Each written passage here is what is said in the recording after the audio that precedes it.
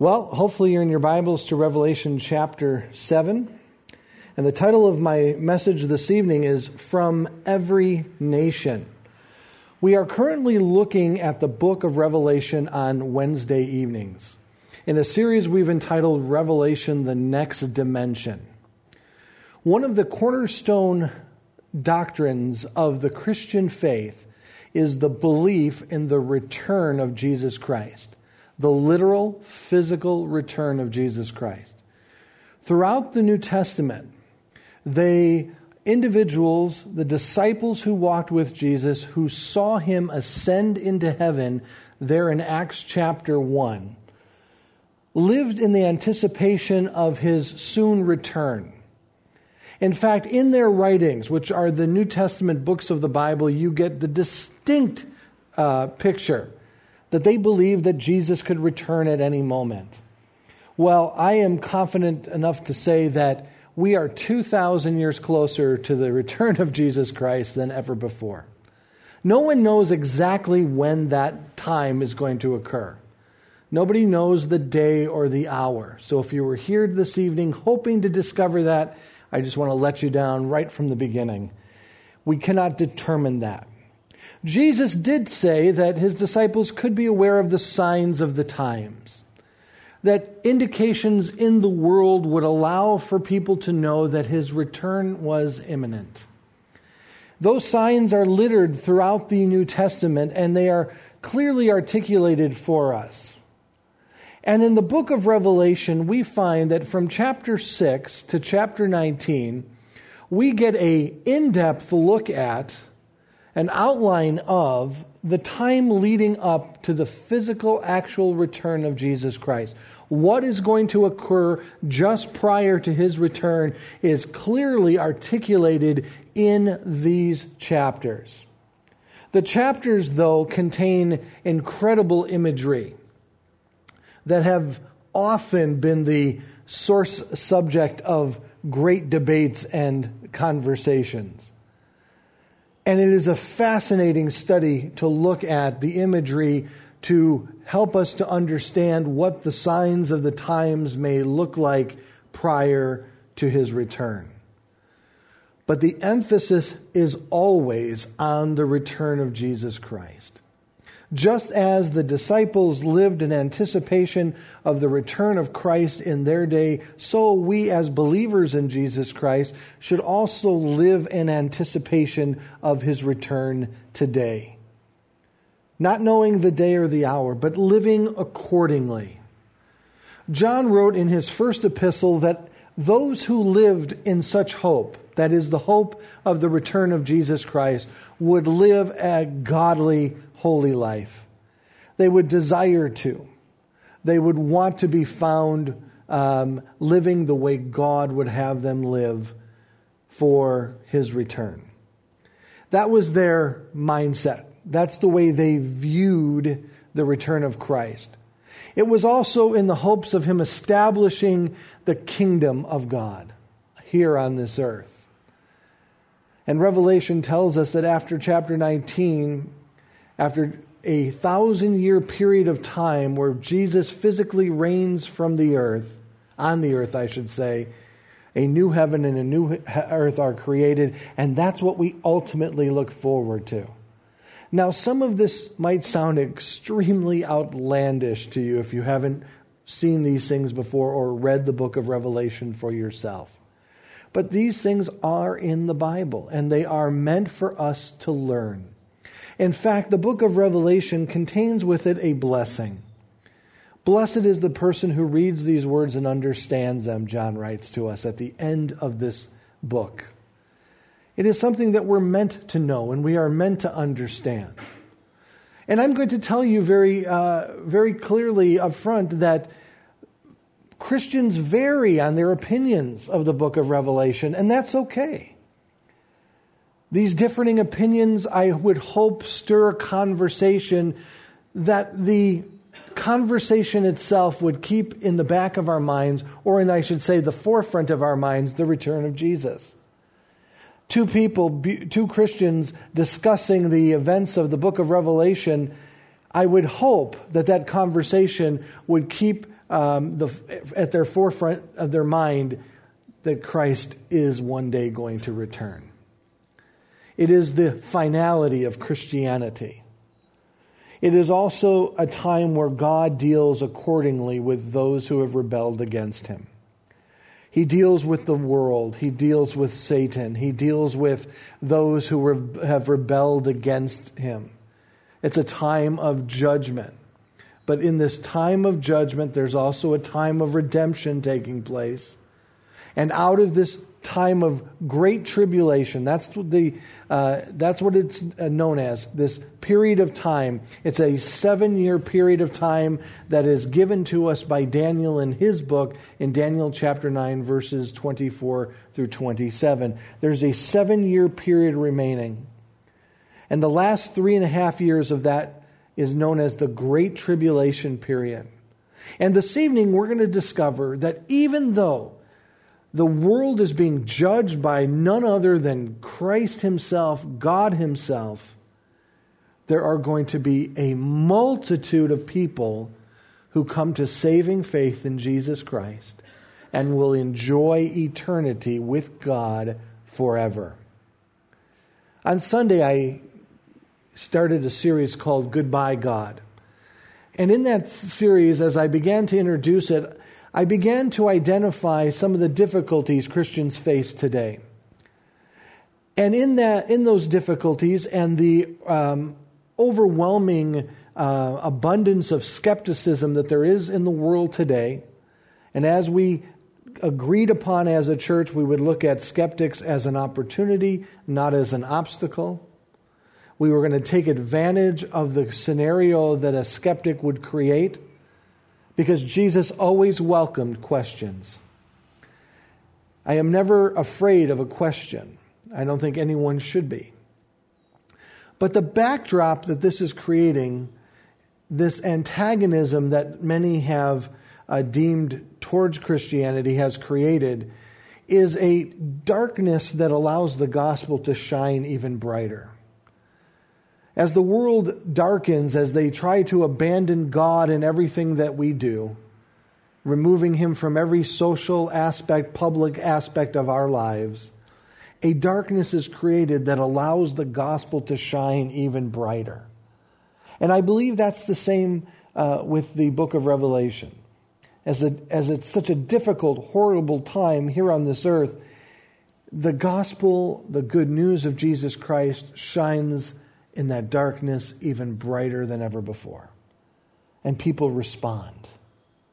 And people are saved even in this most difficult time.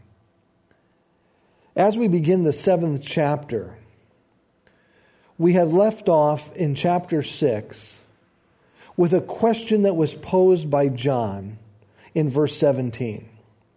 For the great day of their wrath has come. That's speaking of the wrath of God, the wrath of the Lamb. That time of judgment has now come upon the earth. And we are left with a 3-word question that almost has within it a finality in and of itself. And also it would surely also contain an impossibility. Who is capable, or who can stand in the wake of the outpouring of the wrath of God in this time? It is that question that John then goes to answer in chapter 7, which is almost an interlude in the book of Revelation. It's a parenthetical. It's a moment that he is now going to explain. He's going to give the readers hope that even in great difficulties, individuals will come to saving faith in Jesus Christ. That's what he is answering here. And it starts with 3 different groups of individuals: angels, those who are sealed, and those who are saved. And we are going to be looking at this 7th chapter this evening, trying to look at and trying to understand what John is meaning by that in which he is writing. The book of Revelation was written by the Apostle John, the same individual that wrote the Gospel of John, 1st, 2nd, and 3rd John, is also responsible in around 94 AD for writing the book of Revelation while he is exiled on an island called Patmos because the Roman Empire had placed him there. You can go to Patmos to this day and discover the caves that John possibly sat within as he was given this vision. It's fascinating to see and to discover. And now John's going to answer that question for us. Who can stand? I like what Chuck Swindoll wrote, and I'm going to read it for you because he is so articulate in the way he states things. The staggering scene at the end of the sixth seal ended with people all over the earth rushing into caves screaming, "Who is able to stand?" Those panic screams echoed into the distance as Christ's thumb lingered at the seventh seal, the seventh and final seal of the scroll. Based strictly on the rapid-fire judgments he had witnessed to that point, John might have reasonably concluded that the answer to that question was nobody. Not one soul will be able to stand. But we are going to discover differently. We are going to discover in chapter 7 that the angels hold back the judgment to allow a fifth angel to first begin by sealing what appears to be 144,000 individuals named specifically of each tribe of the nation of Israel. Then all of a sudden we're going to discover in verse 9 that there are multitudes saved. And we see that they are saved out of this time of great tribulation. So let's begin in verse 1 of chapter 7 and let's look at it together. After this, I saw 4 angels standing at the 4 corners of the earth, holding back the 4 winds of the earth, that no wind might blow on the earth or sea or against any tree. And then I saw another angel ascending from the rising of the sun with the seal of the living God. And he called with a loud voice to the 4 angels who had been given the power to harm earth and sea, saying, "Do not harm the earth or the sea or the trees until we have sealed the servants of our God on their foreheads." And I heard the number of the sealed, 144,000 sealed from every tribe of the son of Israel. 12,000 from the tribe of Judah were sealed. 12,000 from the tribe of Reuben. 12,000 from the tribe of Gad. 12,000 from the tribe of Asher. 12,000 from the tribe of Naphtali. 12,000 from the tribe of Manasseh. 12,000 from the tribe of Simeon. 12,000 from the tribe of Levi. 12,000 from the tribe of Issachar. 12,000 from the tribe of Zebulun. 12,000 from the tribe of Joseph. And 12,000 from the tribe of Benjamin were sealed. But we begin with these 4 angels. And I agree with those who see these 4 angels most likely are the 4 horsemen of the apocalypse that we read in chapter 6 that were loosed in the first 4 seals of the scroll that Christ took from the hand of the Father and began to loosen the seals upon the scroll. That scroll was the redemptive conclusion of all creation. It was the document that allowed God to once again regain authority and control and ultimate power over creation that had been forfeited by man when man fell and sin entered into the earth. As the cry went out in heaven, "Who is able to take the scroll from the hand of him who sat on the throne?" No one of creation could respond. But then one like a lamb, Jesus himself, was able to take the scroll because Jesus and Jesus alone was worthy to do so. Why? Because he is God himself. He came, He died, He paid the penalty that we could not pay for ourselves. He saved us through His redemptive act on the cross, and God validated that redemption by raising Him up on the third day. 6 seals were loosed immediately, and the 7th one is about to. But there's this question: who can stand during this time? As in the 6th seal was loosed, we discovered, as John had wrote, that many went fleeing from the wrath of the Lamb and from God. And the question was posed, who can stand? But then there's a moment of pause, allowing these angels to restrain the judgment that is about to come on this earth. And in the Greek word for the 4 winds of the earth, that no wind might blow on the earth, that word blow there is that it's a tempest that is being restrained. It's ready to go. But the angels hold it back, the 4 horsemen. Why do I believe it's the 4 horsemen? Zechariah chapter 6, verses 2 through 5 read as such. The first chariot had a red horse, and the second the black horse, and the third a white horse, and the 4th horse a dappled horse, all of them strong. Then I answered and said to the angel who talked to me, "What are these, my Lord?" And the angel answered and said to me, "These are the going of the 4 winds of heaven after presenting themselves before the Lord of all the earth." So these horsemen are restrained for a moment. A 5th angel then proceeds with the seal of God, the living God Himself. And that word seal here means a mark. And we're going to talk about that mark a little bit more in just a moment. And he is instructed specifically to mark out 144,000 individuals before the judgment could occur upon the earth.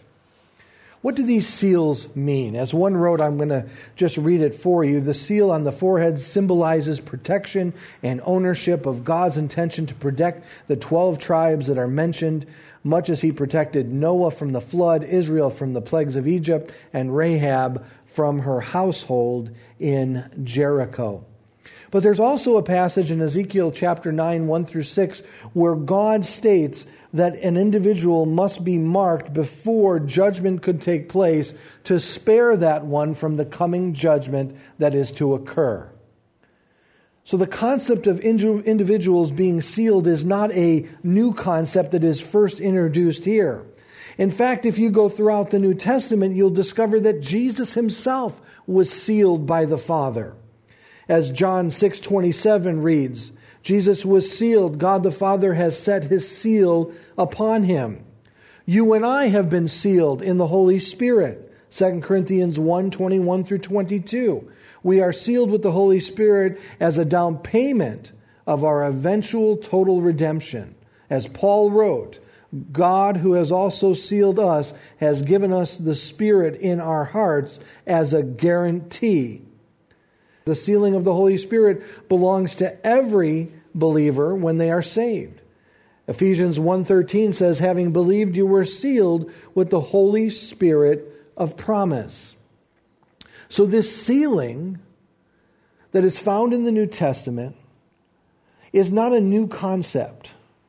It means securing one. And here more specifically, it means marking one out. Very similar to that case in Ezekiel 9 verses 1 through 6 that I'll allow you to read on your own when you have a moment. Now, the identity of these 144,000 has certainly been the subject of great conversations and debate. And there are 2 thoughts that occur here. Some believe that these 144,000 are simply allegorical references to the church.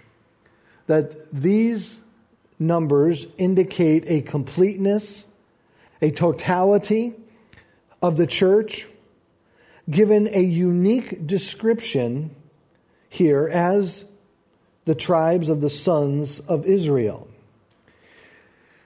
This concept of the 144,000 representing the church, are held by those who believe, number one, that literal Israel no longer exists. The church has become spiritual Israel. And therefore, Israel has no part or role within the last days, and therefore this would have to resemble or represent the church. Secondly, this is also held to by individuals who believe that the church will be raptured at the end of the tribulation period. And therefore, this has to represent the church going through this time of great distress, through the time of the great tribulation period, etc. I do find difficulties with that. I find difficulties because nowhere in the New Testament has the church ever been called from every tribe of the sons of Israel.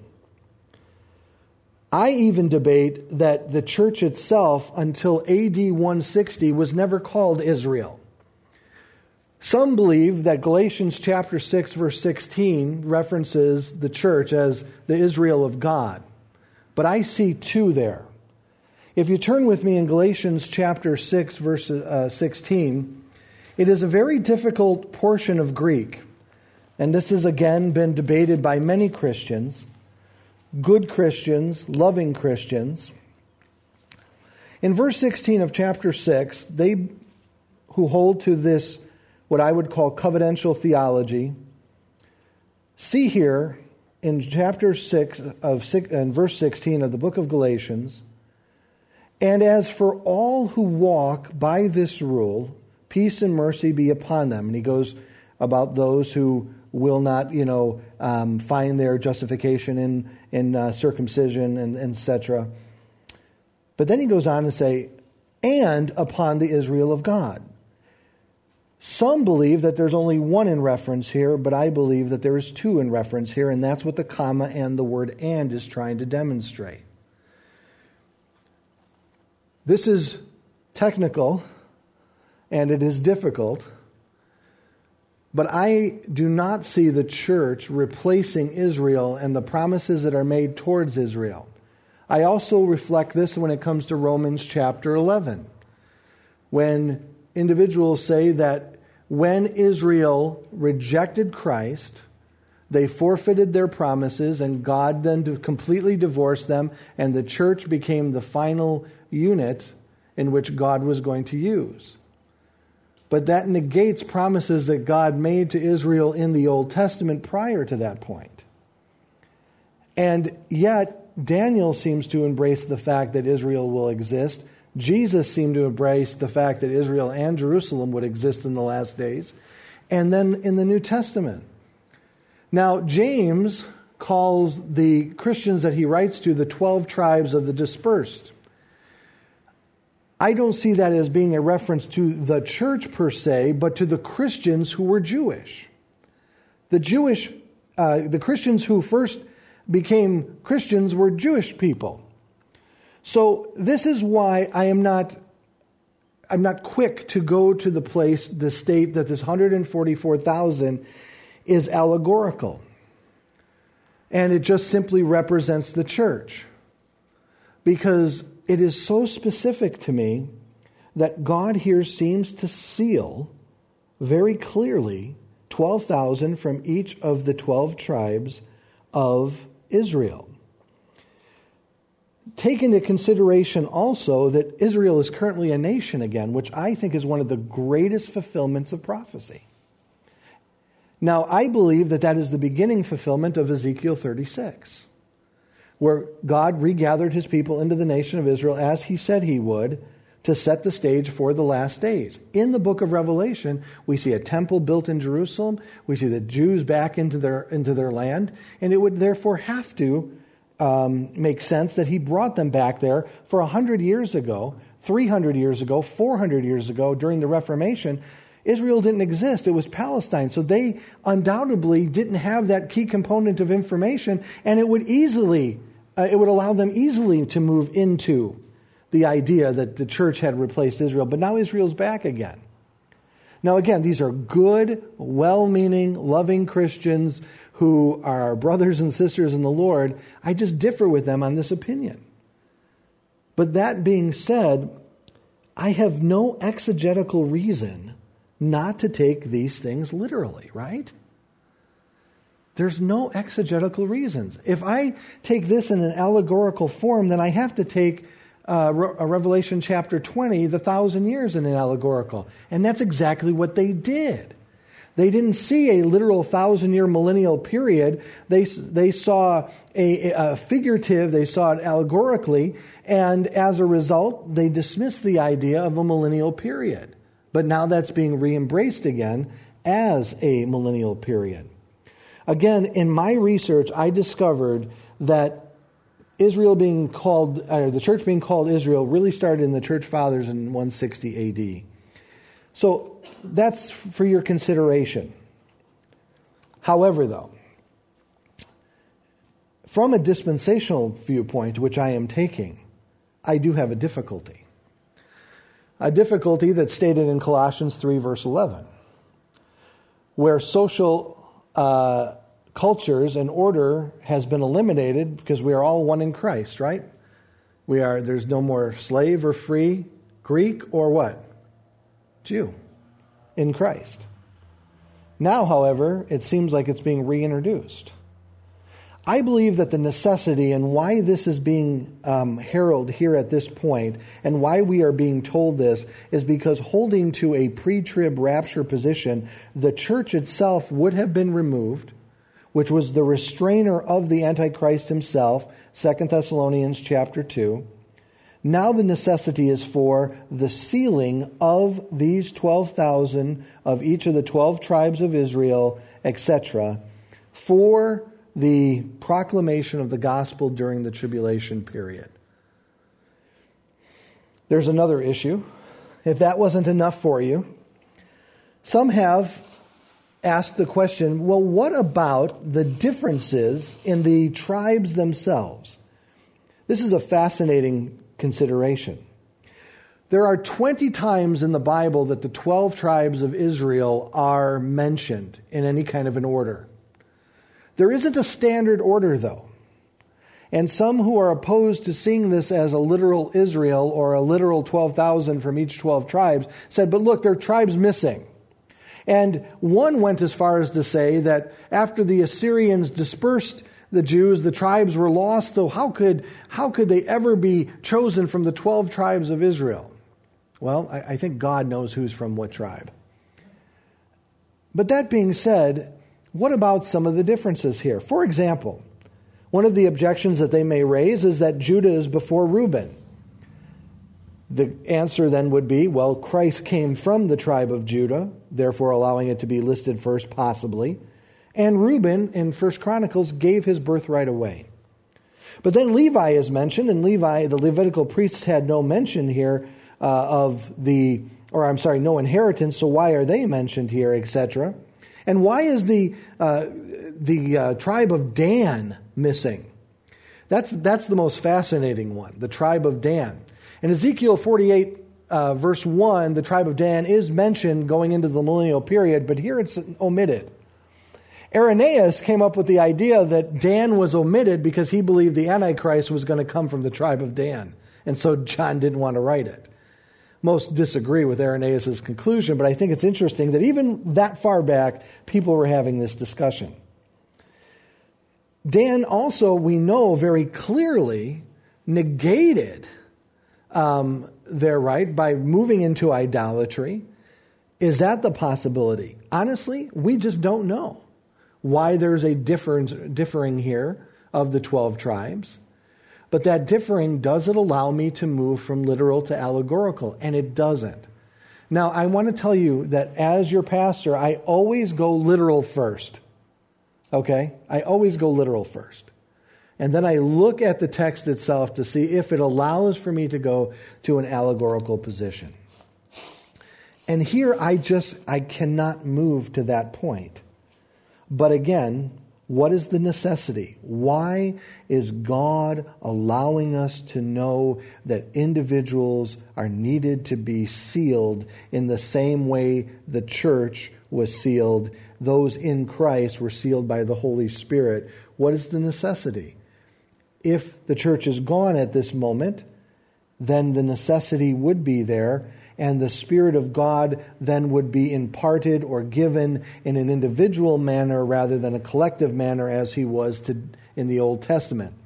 Boy, we talked about a lot there. Again, there are differing opinions. And the reason I bring all of this up is because there should be conversation concerning this information. We should all look at this and say, what does God want us to know from what He is saying? If either one of those positions don't suit you, then maybe we'll go with the third.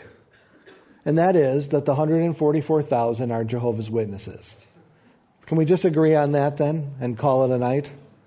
The Jehovah's Witnesses believe that 144,000 of them have been specifically selected for entrance into heaven. If you're not one of the 144, you are just going to remain here on this new earth. And if you're not a believer at all, you will then, be annihilated for all eternity. That's what they believe. It is a fascinating study to look at this particular aspect of these 144,000. Again, within that number, the people have seen completeness or totality of the entire church. But I cannot personally move past the fact that it is so clearly spelled out that this does have to do with Israel. And therefore, I personally cannot move to a simple dismissing of Israel as the recipients of these seals, specifically as it is mentioned is here. But I state this again. This is by no means reason to divide from a believer who may believe differently. Let's have conversations. Let us talk it through. Let us enjoy our fellowship as Christians. But I do hold to this position that this does indicate that God seals individually 12,000 from each of the 12 tribes of Israel. In Revelation chapter 14, we are told more about these 144, how they are uniquely sanctified and separated unto God. And if you turn there with me, we'll read quickly a little bit more about these individuals. As John writes, "Then I looked, and behold, on Mount Zion stood the Lamb, with him the 144,000, who had his name and his Father's name written on their foreheads. And I heard a voice from heaven, like the roar of many waters, and like the roar of many waters and the sound of loud thunder. And the voice I heard was like the sound of harpists playing on their harps.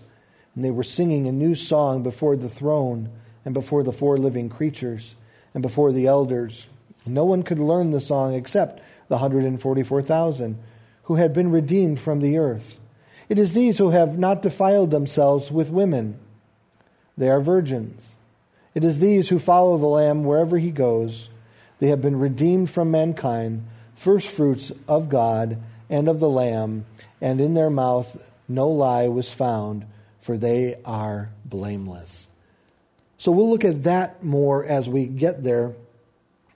But I want you to understand that there is a contrast being given to us here in this chapter, and that is a contrast with chapter 13. These 144,000 seem to stand in contrast to those who take the mark of the beast, which I also take to be literal. Some kind of marking on the hand or on the forehead, giving their allegiance and alliance to the beast, that is the Antichrist, and suffering under the wrath of God for doing so. And so you have those sealed by God, you have those given their alliance to the Antichrist and to the devil, and you see that contrast that is marked there. Now, one who is reading this for the first time would be encouraged to know that God does know who are His. From the foundations of the world, we have been sought by God, elected by God, and then saved by God. An incredible thing.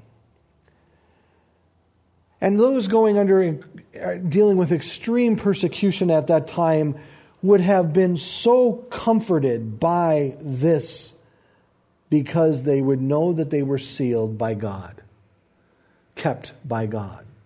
Again, the New Testament writers use this term sealed all the time. I do believe that there's a historical contrast that we must keep in mind also. And that had to do with the contrast between the Christian and the Roman citizen.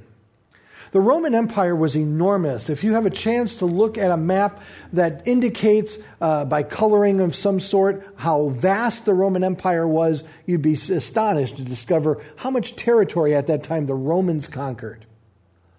But if you were a Roman citizen and you carried with you the Roman seal, you could venture through that entire empire and be protected by the laws of the Romans and by of course, the emperor.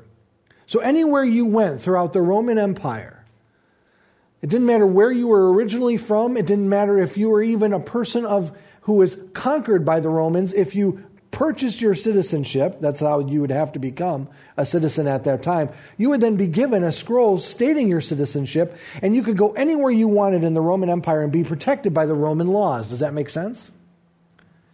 Now the Christians are understanding that they're sealed by God. And that seal carries with them the assurance that one day they will be with God for all eternity. And that God is with them.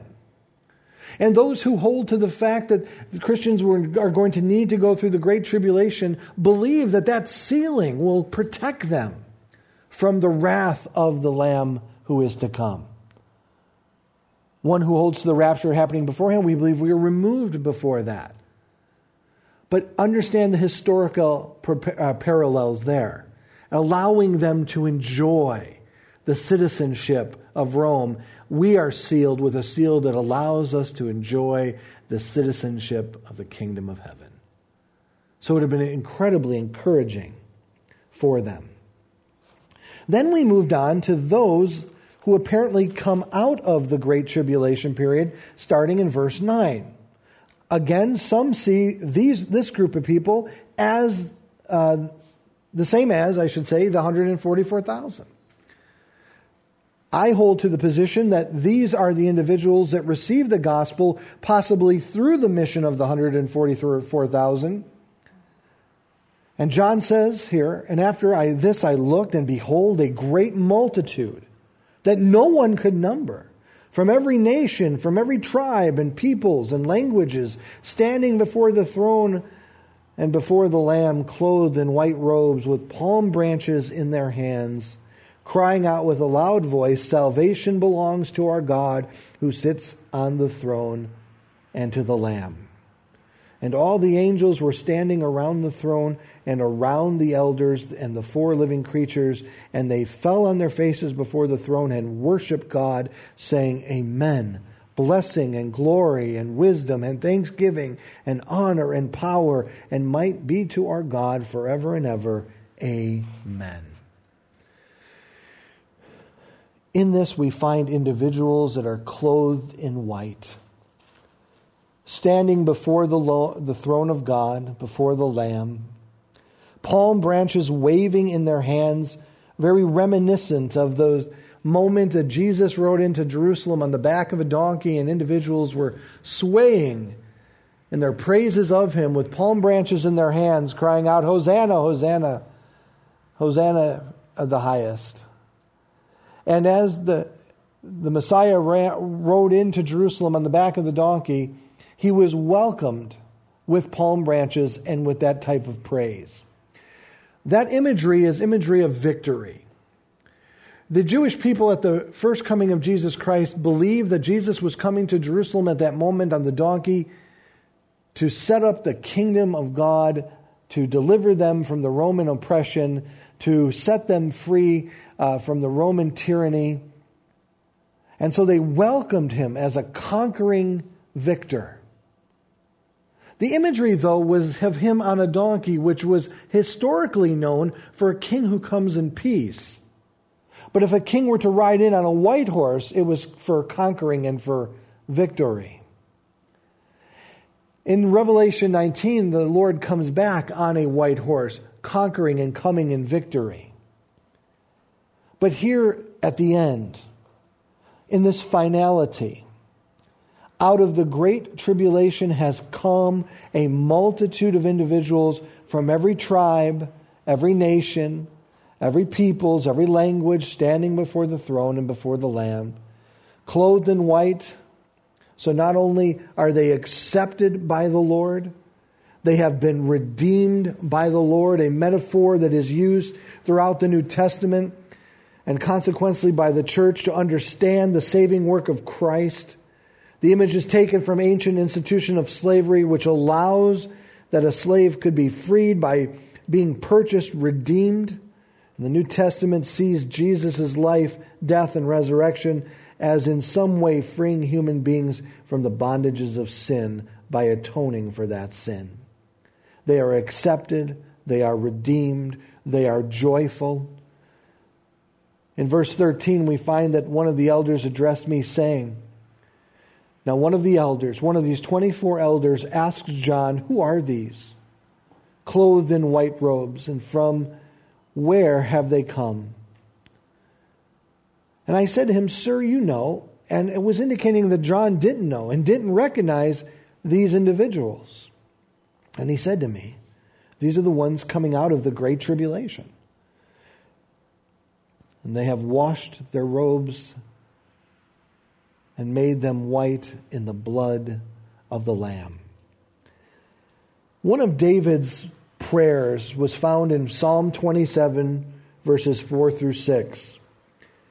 One thing I have asked of the Lord, that I will seek after, that I may dwell in the house of the Lord all my life, the days of my life, to gaze upon the beauty of the Lord and to inquire in his temple. For he will hide me in his shelter in the day of trouble. He will conceal me under the cover of his tent, and he will lift me high upon a rock. And now my head shall be lifted up above my enemies all around me, and I will offer in his tent sacrifices with shouts of joy, and I will sing and make melody to the Lord. I thought of that psalm when I read this.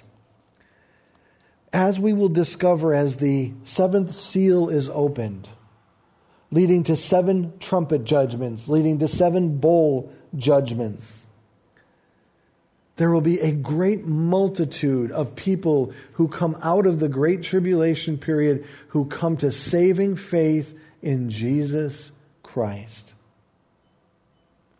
And as a result, they will be in heaven with him for all eternity. In verse 15, they are rewarded by allowing them to serve God for all eternity. Therefore, they are before the throne of God, and they serve him day and night in his temple. And he who sits on the throne will shelter them. Notice how similar it is to David's psalm with his presence. They shall neither hunger no more, neither thirst any more. The sun shall not strike them, nor any scorching heat.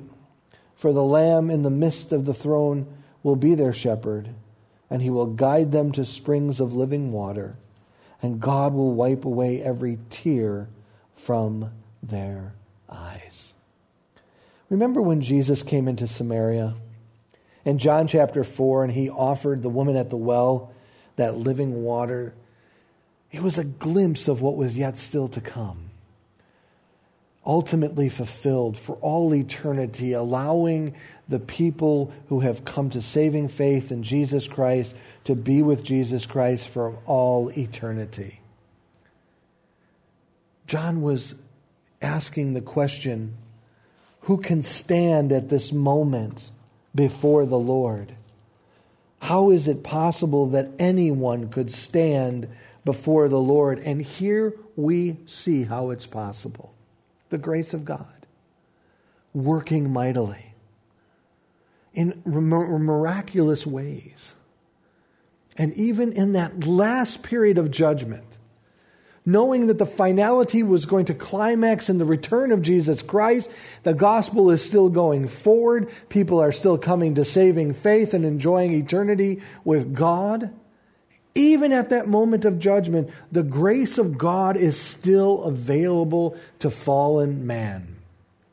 It's an incredible act that began with Christ's first coming. Jesus says, I have not come to condemn the world, for the world has already condemned itself. I've come to save the world.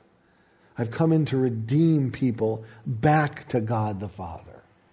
And anyone who will come to me, anyone who will turn to me and repent of their sins, which means asking for forgiveness from God for their sins, and then turning from those sins and believing and trusting in Jesus Christ, can enjoy that eternal life unconditionally. Because Christ has done for you what you could not do for yourself. It doesn't matter how hard we try to be a good person before God, we will always and forever fail at that endeavor. It is only through Christ that we can have that salvation. And I want you to take away this truth, that even in the darkest hour of mankind's history, the grace of God is still going forward. Does that blow you away? It should. He's dealing with the rebellion of man. And many during this time will shake their fist at God and want nothing to do with Him. But those who turn to Him shall find faith, shall find Christ. And listen to that description and how they will enjoy all eternity. A great multitude from every nation out of the great tribulation period. This is an incredible and astonishing truth. And I have no doubt that John wrote this and he was given this as an encouragement to those who were suffering so greatly under the Roman Empire's brutality and persecution at that time.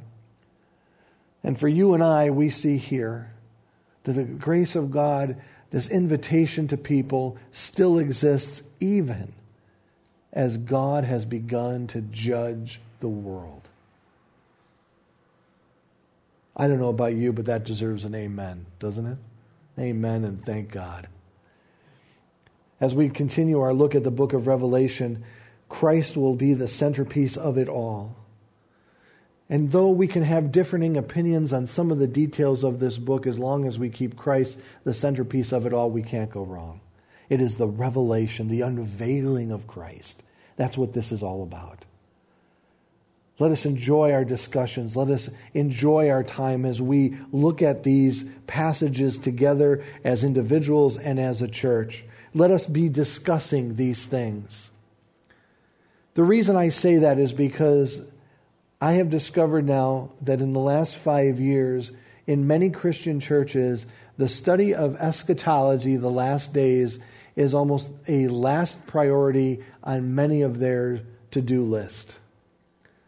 And yet Paul, when he came to Thessalonica to these new believers, he wrote to them and he said to them that I reminded you of the things that must take place before the coming of the Lord.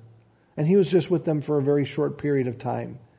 The return of Jesus Christ is a core doctrine of the Christian faith. And Revelation is insight into those days working up until that day in which he returns. Are we going to understand all of the details of Revelations perfectly? No, we're not. And that allows room for discussion, conversations, working it out, thinking it out. But in hopes, again, that in those conversations, it's on the forefront of our mind that the Lord could return at any moment. And that's what I hope we've established here tonight.